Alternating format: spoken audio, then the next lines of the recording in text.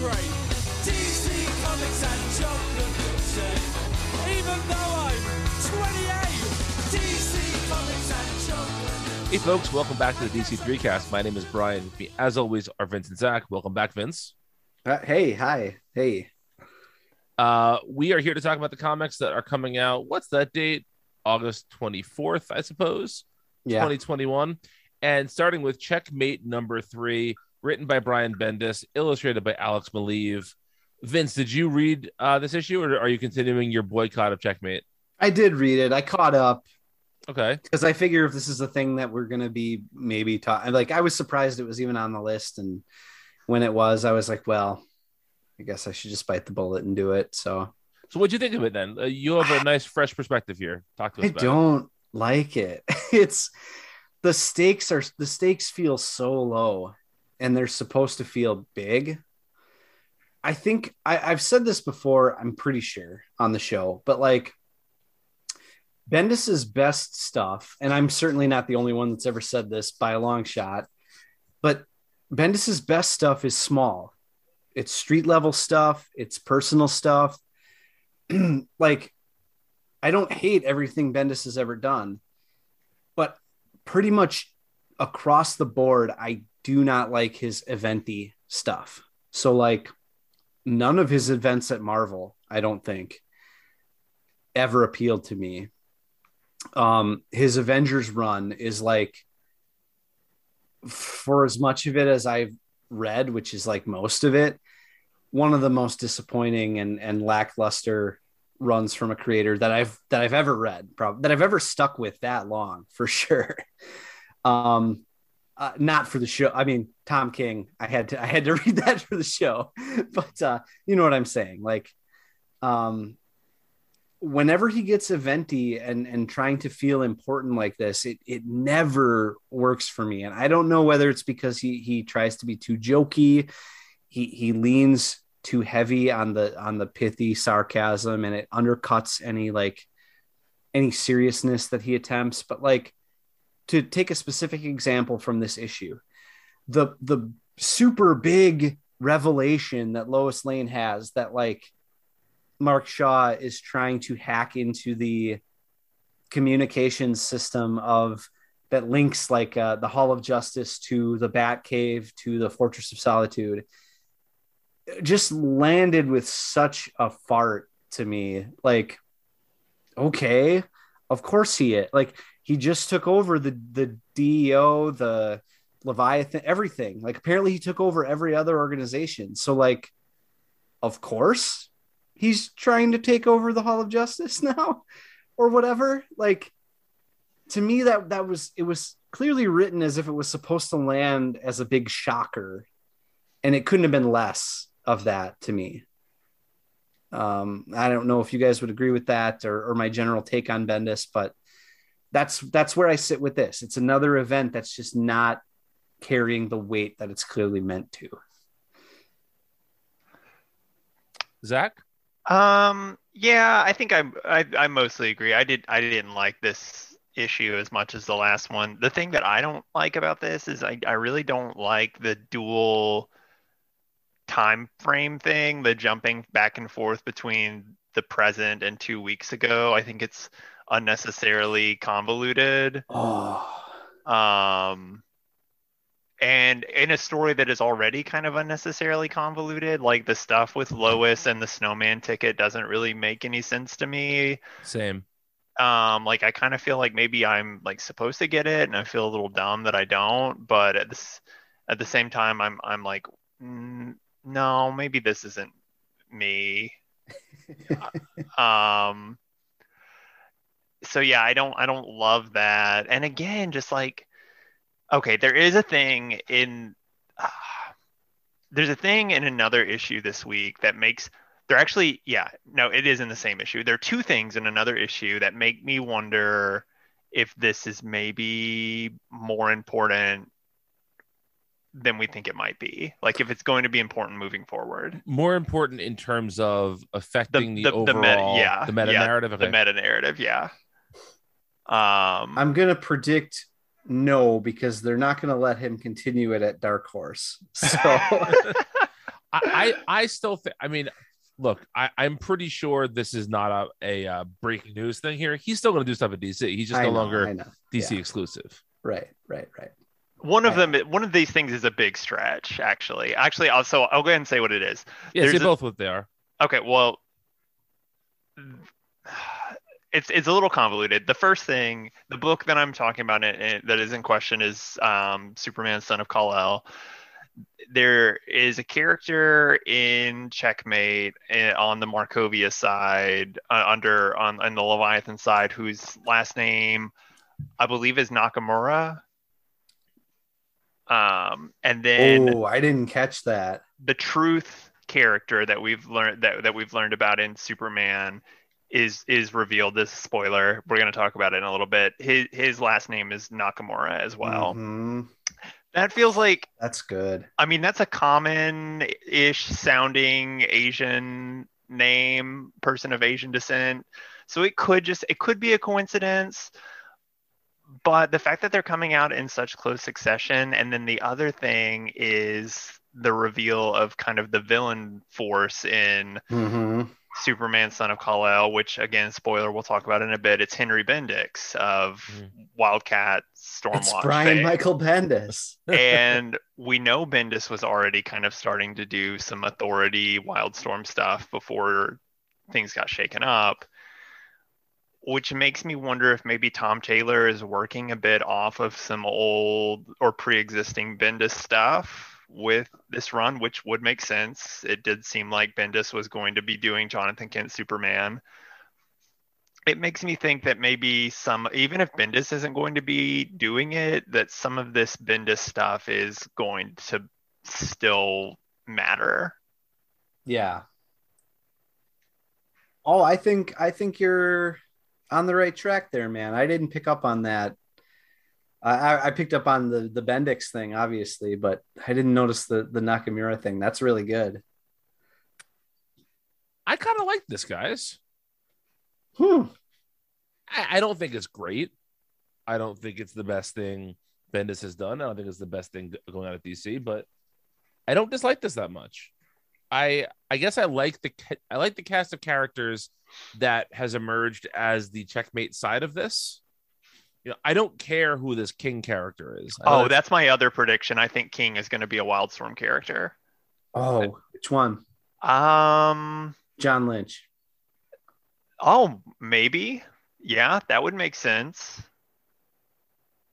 Or maybe I meant the former Broncos great safety. Okay. Not the Wildstorm character, actually. Maybe who's the guy who is the guy who was kind of the opposite of Bendix in like, I know he was in Wildstorm previously, but like he was the character in the like recent version of the Wildstorm. Do you know what character I'm talking about? I can't think of his name. I'm guessing him. People will know who I'm talking about. We'll insert it later. Say who again? Say the first part again. He was the guy who was like in charge of he was the alien character who's in like a humanoid body. Yeah. What was that guy's name? Yeah, he's the Christ. It is literally on the tip of my tongue. Yeah, I just can't think of it. Keep talking. That's who I think it is. That's my guess. Yeah. Oh, that's interesting. Are you looking it up? I am looking it up. It's because it's going to bother me because it is just right on the tip of my tongue. Somebody say something else. Yeah, no, what I was say Jacob was Marlowe, right? That's my guess. Interesting. It's crazy, by the way. I think Marlowe has actually been mentioned though recently, hasn't he? In like some of the grifter stuff. I believe in the Batman Halo grifter stuff. Yeah. Yeah, maybe. I don't know. We'll see. I do think it is going to end up being a Wildstorm character though. Isn't it wild that there was this like budding Wildstorm universe we were all very excited about, and then and now just fell apart? Yeah. And now yanking my collar. Yeah, they don't even reference that stuff anymore at all. That's like no, never happened. Gone. It's memory hold. It's out of here. I mean, part of it feels like a deliberate, like, okay, we need to redo this as quickly as possible. Yes. to sweep that all under the rug. So yeah, what I was saying is, I think that this is, I'm enjoying watching Green Arrow and Damian, these other characters I enjoy, hanging out and doing stuff. I really like Malev's art. I don't think that's breaking news that Alex Maleev is a good comic artist. I do like that. And I also think that it's interesting now that we're starting to see a little bit more of who is on the Leviathan side besides Mark Shaw, like seeing the Manhattan Guardian there. Come on, for you Morrison Simps, that's got to be a nice little thing. He's the Metropolis Guardian. I'm sorry, Metropolis Guardian. Yes. Is it that same? It is the same okay. one. It's the same one. Fuck you, then. It's the same one. You know what I'm talking about. It's the same one, but he's going by a different name because he moved to Metropolis. Yeah. Yes. Just like how you claim to be from Minnesota now, but we all know you're actually from Wisconsin. Got it. I claim Minnesota for everything but sports. We all know that. You are the Twin City malcontent. That's your that's your superhero name there. But no, like I said, I think overall it's fun. I think it's actually more fun because I don't think it matters at all. And so it's just like, oh, look at this fun thing that's happening. And if it does matter, so here's the thing. I think there's a way to do this. And this is going to be something that we're going to reference in a project people don't know about until a few weeks from now. Get your finances in order, folks. But the idea of like give.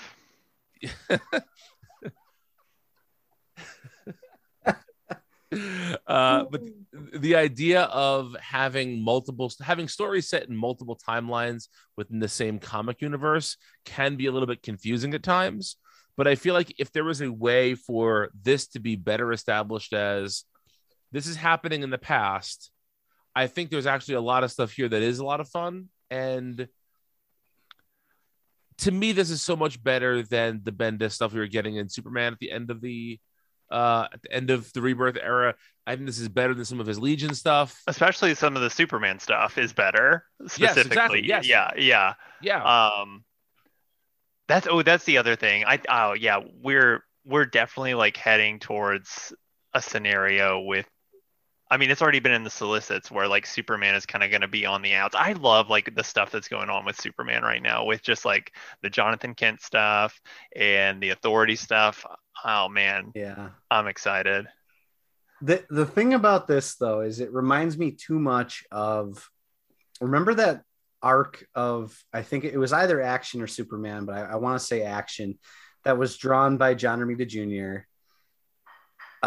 Towards the end of Bendis's run, and it intersected with the Justice Doom stuff that Snyder was doing. Yeah, and the Leviathan stuff, right? Yes. Yep. Yeah. And remember, it did the same thing where it was trying to through like a 6-issue arc. It did this. I didn't read that whole thing. I hopped off. God. Where it was doing the like 2 weeks ago. Okay, now and it did that in every issue. Yeah, I hate all of that shit. That's annoying. But like I said, I don't think that this stuff could. I think it's fun if this stuff does interact in the future. Just the pedant in me needs it to be clear that this happened a long time ago, because none of these characters are in the same place at all anymore. Yeah. I don't know. It's just not grabbing me. I think I'm probably closer to Brian in my estimation of it. I didn't love this issue as much as I liked the last one, but it's still enjoyable. It's just reminding me too much of the stuff from Bendis that I don't like. That bad Action arc, and it really does remind me of his like Marvel Avengers stuff in some ways too. And yeah, but I get it. That's my opinion. It's rare that we don't agree on stuff, so it's fun that we have a slightly different I don't know, I feel like we disagree all the time these days. Not about water parks. No, not about. Yeah, you're right. We all love water parks. Pro water park. Yeah.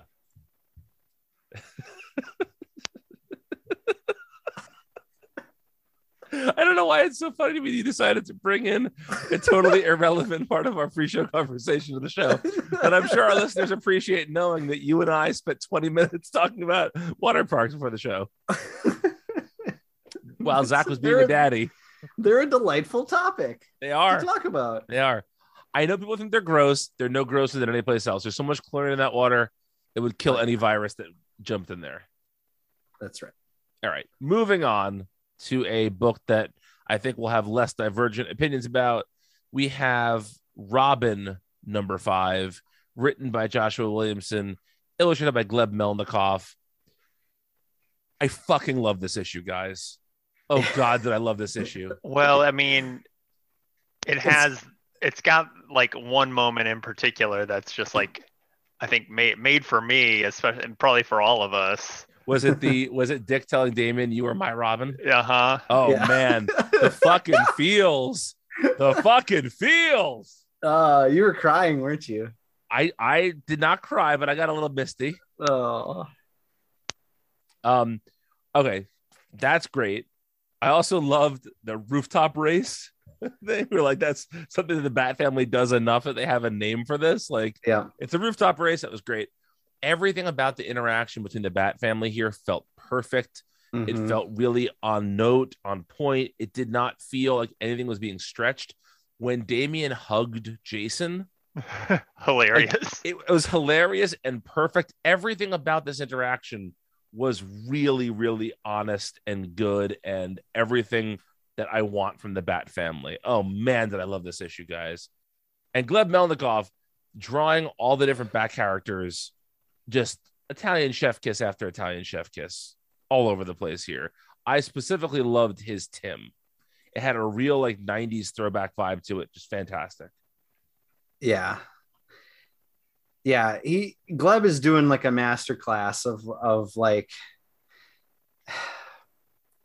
I don't want to say like, I overuse this, but like there really is like a shonen manga energy to it, to the art. You know, it's not like, it doesn't necessarily look like manga art. It doesn't look like it, like he's aping a Japanese style or anything, but the energy of the art, you know, the feel of it. It just has so much energy to it. I love it. The other thing, like to compare it to what I just said about Checkmate, like here's a book where the stakes are lower than what Checkmate is supposed to be, I think. And yet I think they treat everything with just the right amount of weight. You know, they like Williamson knows how silly this death match on the island of Lazarus or whatever it's called is, you know, he knows how silly that all is, right? He knows how silly it is to have Damien like pulled away to rooftop race with the Bat family and then return to this tournament that he's like. That is just a silly, light sequence of events, right? That's not really treated with any grave seriousness or anything like that. He strikes the exact right tone is what I'm saying. You know, like he knows what his book is. Compare that to something with silly, like Checkmate, but it's also like very heartfelt though too. Like, well, yeah, exactly. Yeah, right. You're not wrong, but like he's striking all those notes appropriately. Mm-hmm. I think, you know. Yeah, I agree with everything that you guys have said. I liked this a lot. I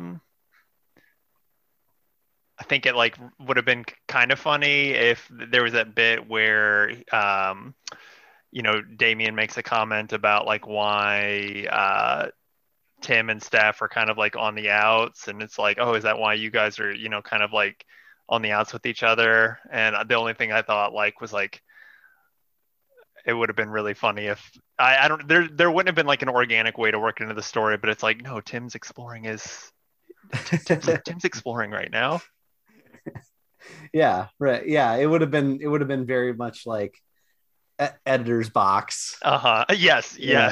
That actually would have been really smart and fun, I think. Yeah. But yeah, no, this was good. Anytime there's like Dick and Damien stuff, I'm here for it. So I actually like that stuff, and I liked all of that kind of way more than the tournament stuff. I don't like the tournament stuff will be cool. I'm fine. I'm glad that it's like finally getting started, but I liked all that Bat Family stuff better. Oh, I mean, I would definitely take the Bat Family stuff over the tournament stuff.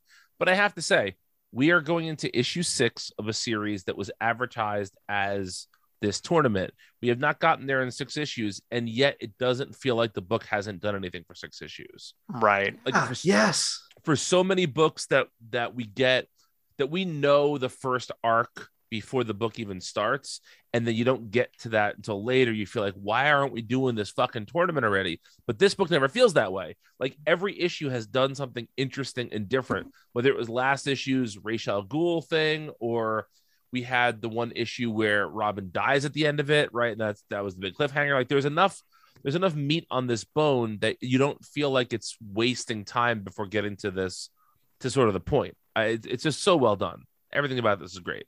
Yeah, absolutely. That's really well said. I'm glad you brought that up because, yeah, there's another version of this book you can imagine where, like, okay, the tournament gets introduced in the first issue, the opening match is in the second issue, and it's all very, linear and stretched out. And this is going for character based diversions, whether it's with him still on the island. There's some really good character work with Ravager and some of the other characters. And then this diversion back to Gotham City, which again, like in a more boring, straightforward book, that doesn't even happen because the writer goes, oh, well, it would be silly to like take Damien away and then bring him back to the island, Right. But Williamson doesn't care about that because, like I said, I get the sense that he knows how, and I don't mean silly in a pejorative way, I just mean like he knows how comic booky the idea of a death tournament is, so like who cares if we grab Damien away and bring him back here, even though it doesn't really fit the plot, doesn't really make any sense. Like we're just going to do it because it's going to be fun to hang with these characters for a little bit. And turns out it was, so it was all worth it, Yeah, absolutely. Yeah. And I know we keep praising Gleb Melnikov, but goddamn, he's doing such good work here. Yeah. We should also say Jorge Corona did last month's issue and did an excellent job. That was also very good too. Yes, yeah. Did an excellent job filling in. But yeah, any other notes on Robin? No, I don't think so. All right, well, let's do this. Let's take a break, and when we come back, we are going to have a lot of Superman talk. So stay tuned. Hello, everybody. My name is Mike. And I'm Greg. And together we are Robots from Tomorrow, a twice-weekly podcast appearing at multiversitycomics.com. Each week, we take some time to check out books hitting shelves on Wednesday that are worth your attention. And each month, we dissect the previous catalog. We also have long-form discussions about books we've enjoyed, like Dan Clow's Ghost World and Jack Kirby and Mike Royer's Commanding. And if that's not enough, we also do creator interviews. Some of the talks you'll find in our archives feature Mike Mignola, Leila Del Duca, Sean Martinborough, Emma Beebe, and Greg Rucka. So that's a lot of content for everybody. Please subscribe to Robots from Tomorrow in iTunes or Stitcher so you never miss a thing. Robots from Tomorrow has hours of comic-focused entertainment week in and week out. And now, back to your show. And we are back to talk about a flurry of Superman books, starting with Superman 78, #1, written by Robert Venditti, illustrated by Wilfredo Torres. When I was on vacation a few weeks ago, you guys talked about the first issue of Batman 89 with our pal Walt. And I think this is obviously it's a similar project, but I think it's similar in quality in terms of this feels like a pretty good follow-up to those movies. It seems like it's taking some concepts that maybe could not have been done on film in the 70s and early 80s and exploring them in a fun way. I don't know how much I really have to say about this, but I enjoyed it. Zach, what did you think? Well, I have much more of a fondness for these Superman films than I do the Burton Batman films. Um, so just from that standpoint, I was already kind of inclined to maybe be more excited about this. The Torres art in this is so good, on par, I think, with what Quinones is doing in the Batman one. Um, I will say that maybe the Batman 89 one nailed the like tone of that particular version a little bit stronger. I don't know that this definitely has the trappings of the Donner Superman stuff, but and like Clark looks like Christopher Reeve, Lois is Margot Kidder, sort of. But the voices I feel like maybe weren't quite as on point, or it just didn't ring quite as I am watching a comic of the movie. That there were like a few moments, like I think when Clark changes into his Superman Yes, outfit, that was like that was the most film realistic sequence. yeah, that really I felt it there. But the rest just kind of felt like a Superman comic that is maybe like a set in a particular time period. That said, it was enjoyable. I liked it for what it was. But maybe just not like over the moon for it. Yeah, I think I feel pretty much exactly the same way. And I think part of what hurts it for me a little, although I had a fine enough time with it, the story's just so conventional for a first issue. The thing that was fun about the Batman one is that it took a couple left turns with the Burnside stuff, and this one is pretty much straightforward. What if Brainiac was introduced into the movie Superman mythos without changing?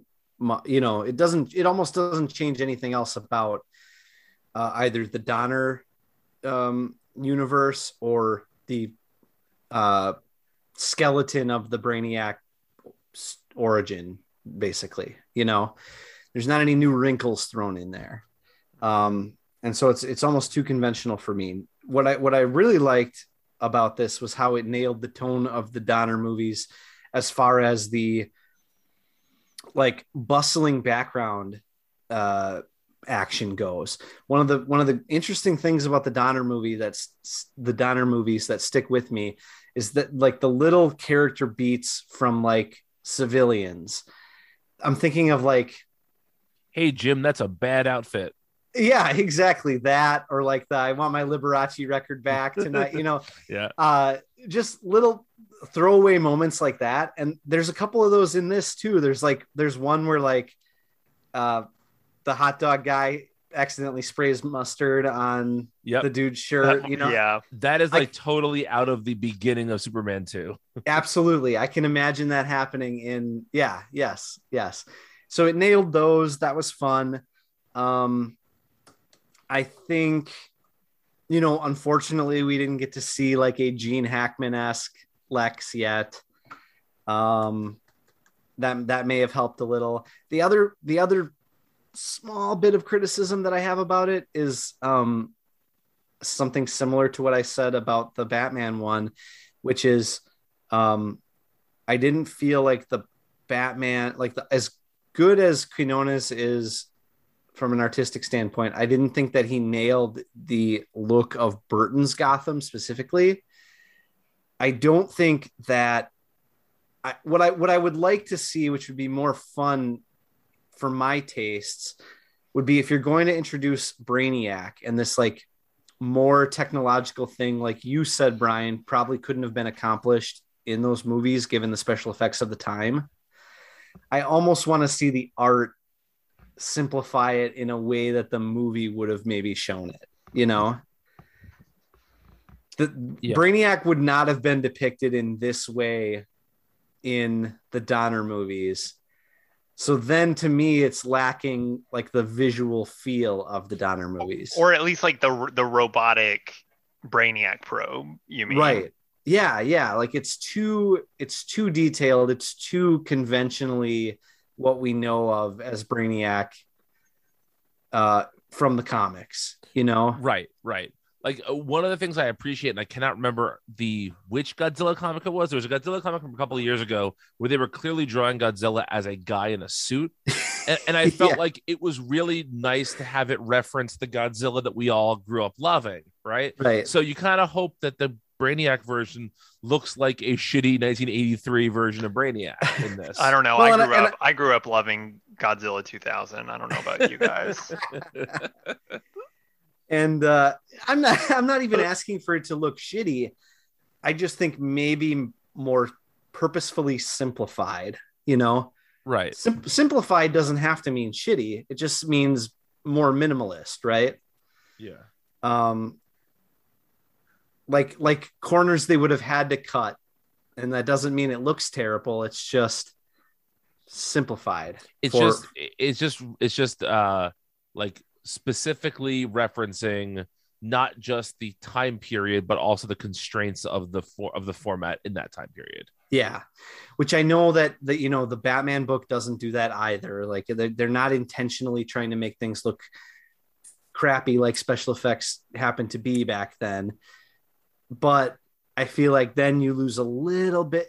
This is a minor criticism. You lose a little bit of the magic of revisiting that time period, So I wasn't able to talk about Batman 89 because I wasn't on the show that week. But one of the things that I really liked about that was it took a character in Harvey Dent that gave him a very specific backstory. Like it did not try to redo the Harvey Dent from the comics backstory. It gave Harvey Dent, the Billy D. Williams character, his own very unique place that he came from and a little bit of a supporting cast around him. And that was cool because that feels like something that maybe the films would have done eventually if it had gone on. I felt like nothing in this necessarily took a seed from the film and grew it into something different. It just did another version of the film. Does that make any sense? Yeah. That's one of my criticisms of this. I also feel like Venditti doesn't do a great job of nailing Christopher Reeve's Clark Kent voice, which I think is so specific and so great. I love Christopher Reeve's Clark Kent. And I don't know if that was really nailed here. Overall, though, I enjoyed this. I think that Wilfredo Torres is an interesting choice to be doing this book because I don't think that his artwork, like when you heard that Joe Quinones was doing Batman 89, it's like, oh, I totally see how that fits in here. Mm-hmm. This didn't seem like as natural of a fit for me, but I thought he did a really nice job. I thought that his action stuff was a lot of fun. And like you said, Vince, he did a good job of incorporating lots of the background action and just the general sort of mad cappery that happens in the background of a Richard Donner movie. Mm-hmm. Yeah, this was fun. I just wish it was more, like you said, sort of more specific to the actual films. But I'll happily keep reading this. Oh yeah. Anything else to say about this, Zach? Mm-mm. All right, let's get to Superman, Son of Kal-El, #2, written by Tom Taylor, illustrated by John Timms. Vince, I feel like you haven't started us off tonight on any of these, so start us off talking about this. Well, I think you guys are the ones who are going to be slobbering all over this, although I really did like it. But yeah, I just love the rhythm that this moves on. Like this is the Tom Taylor rhythm of character work and incorporating action. And I mean, I've already talked about how much I like John Timms and how much of a glow up there's been there for me with him. But the thing, like, for example, what I mean about the rhythm of this, when it starts off with this like Finn Connor's new secret identity thing, I'm kind of reading that and I'm going, I don't know if I need this. I don't need this to be a thing. And then it's discarded like halfway through the issue in like a brilliant bit of um just blowing up what's kind of a half-assed idea, right? Yes. Intentionally so. And like it genuinely surprised me. And you don't get that from comics very often, but I think Tom Taylor is so good at it. I also think I think he was probably talking about this Jay Nakamura character, but he gave an interview where he said there's a new character being introduced in this issue. It's going to be a first appearance and it's very important going forward. And by the end, I'm like I said, I think you realize it's Jay Nakamura, but while I'm reading this, I'm thinking, is he talking about like the Finn Connors secret identity? So then again, when it blows up, I think of that interview, and this is external to the comic, but I think of that interview and I go, oh, he was just being like funny or whatever. And then you get the real new character towards the end. And then that all comes. So like what I'm saying is not only do I appreciate Tom Taylor's work, but I appreciate the way that he finds ways to keep it interesting and fresh when comics can so often be predictable, especially thanks to like solicitations coming out so early, Yes. And I never feel like a Tom Taylor comic is totally spoiled for me because I read a solicit or because I read an interview is what I'm saying. Mm-hmm. And that doesn't just have to do with the way that he uses social media. It's the way that he writes and constructs the scripts for these things too. I think it's really smart and really intentional. So yeah, you guys go off. I love this, every bit of it. Still really, really liking the John Timms art. I think he's just like the best fit for this book. I agree with all the stuff you said about Vince, about like the Finn Connor character, how that was handled. I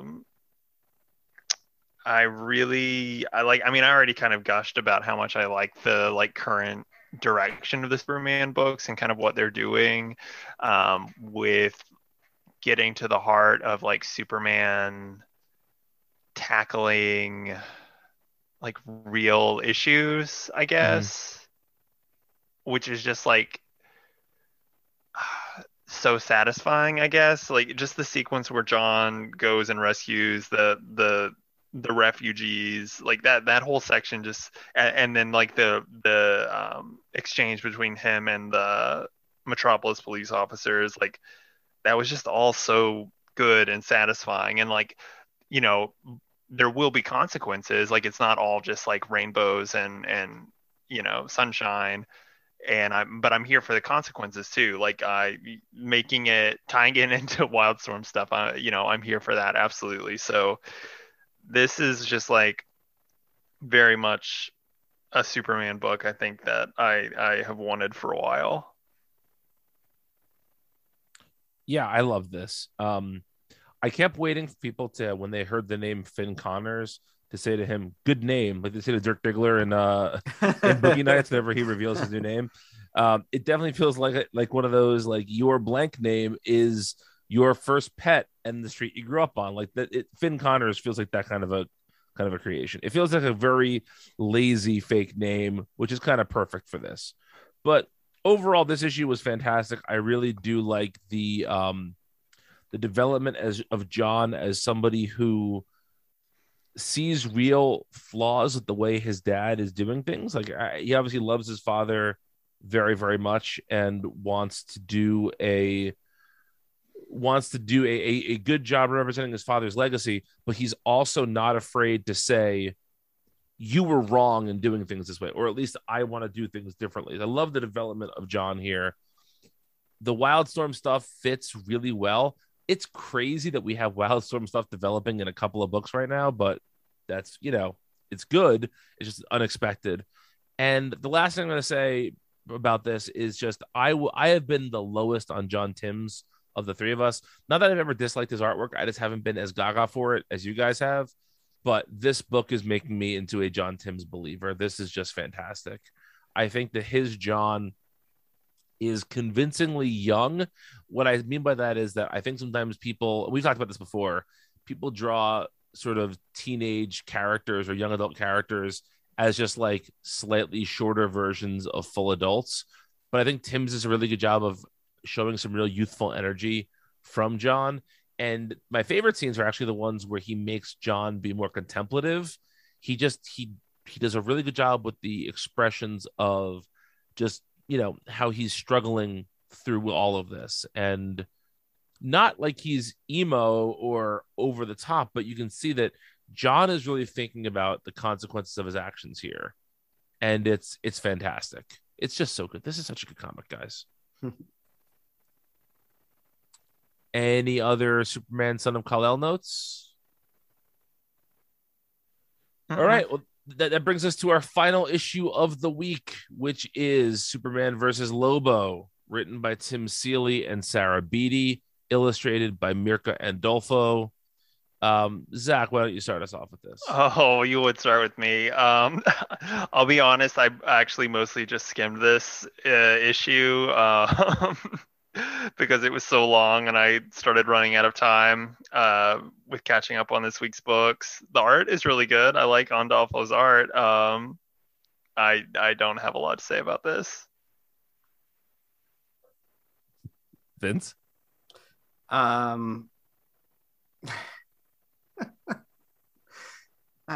wish it wasn't this long. I'll say that. A fucking men to that. I mean, I didn't hate it. It's just not my man. There's something about like a comedy book at DC or Marvel. Like they're both guilty of this. Where like they try to lampoon like current-ish events, right? Except they never have like a really strong, definitive voice. So like Lobo is kind of like running an InfoWars style show in this, right? Like a InfoWars YouTube thing, I think is what they're trying to go for. Sure. Except that like they're also not really saying Lobo is wrong about certain things necessarily. Like there's never like, I feel like these like jokey DC comics are always like, let's just do rapid fire jokes and let's not actually take like any strong stances or even be coherent at all about what we're actually making fun of. Right. And that's my problem with this. Like, there's a lot of attempted humor in this and not very pointed about what the targets are or what the coherence or the focus is supposed to be. So a lot of it fell very flat to me. Like at one point, like trust in Superman is basically treated like trust in vaccines, I think. And yet, like, I don't know, they're somehow not being pointed enough about that point, or just not coming out and saying what they mean by that. Right. I don't know. It's confusing. So I want to preface this by saying that Sarah Beatty is one of the funniest people on Twitter. I think she is very, very funny. And so I had high hopes for this. I've read a little bit of Money Shot, the comic she and Seeley wrote for Vault, and I've enjoyed that a bit. But this mostly falls flat for me. I do think there was some good stuff in here in places, and I think that there are some good ideas here in general. I like the idea of like dumb people not wanting Superman to rescue them, and that's kind of fun. But this is just so long. It's like 50 pages. There's no reason for this to be 50 pages. Other than it's a Black Label book. Right, but this event shouldn't be 50 pages. It should be 3 20-page issues with 10 pages that got lost somewhere, because there's just not enough here to sustain that length of a comic. I think Mirka Andolfo does fine work here, different than the typical work we get from them. I feel like it's a little bit more painted of a style, and I don't know if that's because of the coloring or if that's a choice by Andolfo themselves, but overall, I felt that this was kind of a wasted opportunity. I think the idea of doing a Superman and Lobo book is interesting because the characters are so different from one another. And so that could be a fun combination together. And I think that the book ends with them going to the opposite person's respective destroyed homeworld. And that could be fun. But That's a fun idea. Yeah. That should have been page 19 of a 20-page issue, not page 50 of a 50-page issue. So I guess I don't know why this is Black Label either. You know, what about it makes it Black Label? Yeah, there's not a lot of violence or sex or language in it, right? No, like basically none. Other than the fake Lobo swearing. Right. You know, he says frag a lot. He does say frag a lot. Yeah, this is just it's fine. Whatever. I will not be reading parts 2 and 3, and that bums me out because I really wanted to like this because it could be fun. I also think a comedy book involving Superman is a pretty fun novel idea as well, because we don't typically get a lot of comedy around Superman. So this could have been fun, but sadly, it's not. Well, Vince, what do we have coming out next week? Ah, Jesus. You gotta send me some kind of prompt or something. I do this every fucking show. Just have it ready when the show starts. You gotta tell me before the show, remind me to do this. This is just another one of your things you gotta do for me to babysit me. Hang on, I got this. I will say this. I got it. But before you say that though, next week there will be a show. However, it will not be on the books we're talking about. That's a hint to something. We will talk about these books eventually, but it won't be next week. Next week it's special. So, ooh boy, yeah. All right. So, for the week of August 31st, we've got Aquaman 80th anniversary #1. We've got the Batman Fear State Alpha #1. We've got Batman Superman Annual #1. The Harley Quinn Annual #1 comes out. Infinite Frontier #5. Midnighter Annual #1. Teen Titans Academy #6. And then did we decide that Wonder Girl got kicked to this week too? No, Wonder Girl is now coming out the proper week, the week we just talked about. Okay. Forget that then. Yeah. That's an interesting week. But again, you'll have to wait a little bit to hear about it. So that's okay. Anyway, you can find 2/3 of us on Twitter. I am at Brian Isenaf. And I'm at Walker Fox. If you need to find Vince, he is traveling the country, riding water slide after water slide. And look out below, folks. In the most untried of my dreams, am I doing that? Well, thanks for listening, folks. We'll see you next week with something. You cheap bastard.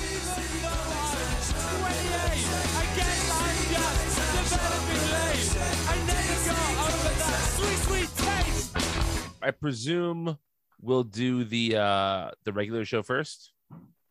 Sure. I prefer Adventure Time. If I made that joke, Vince would have been, oh, fuck you. Any joke I make, he's so mad at. Zach makes the most easy layup joke in the world, and Vince laughs like Paul fucking Schaefer supporting his bud. And yeah, Adventure Time. Yeah, John DiMaggio. Great.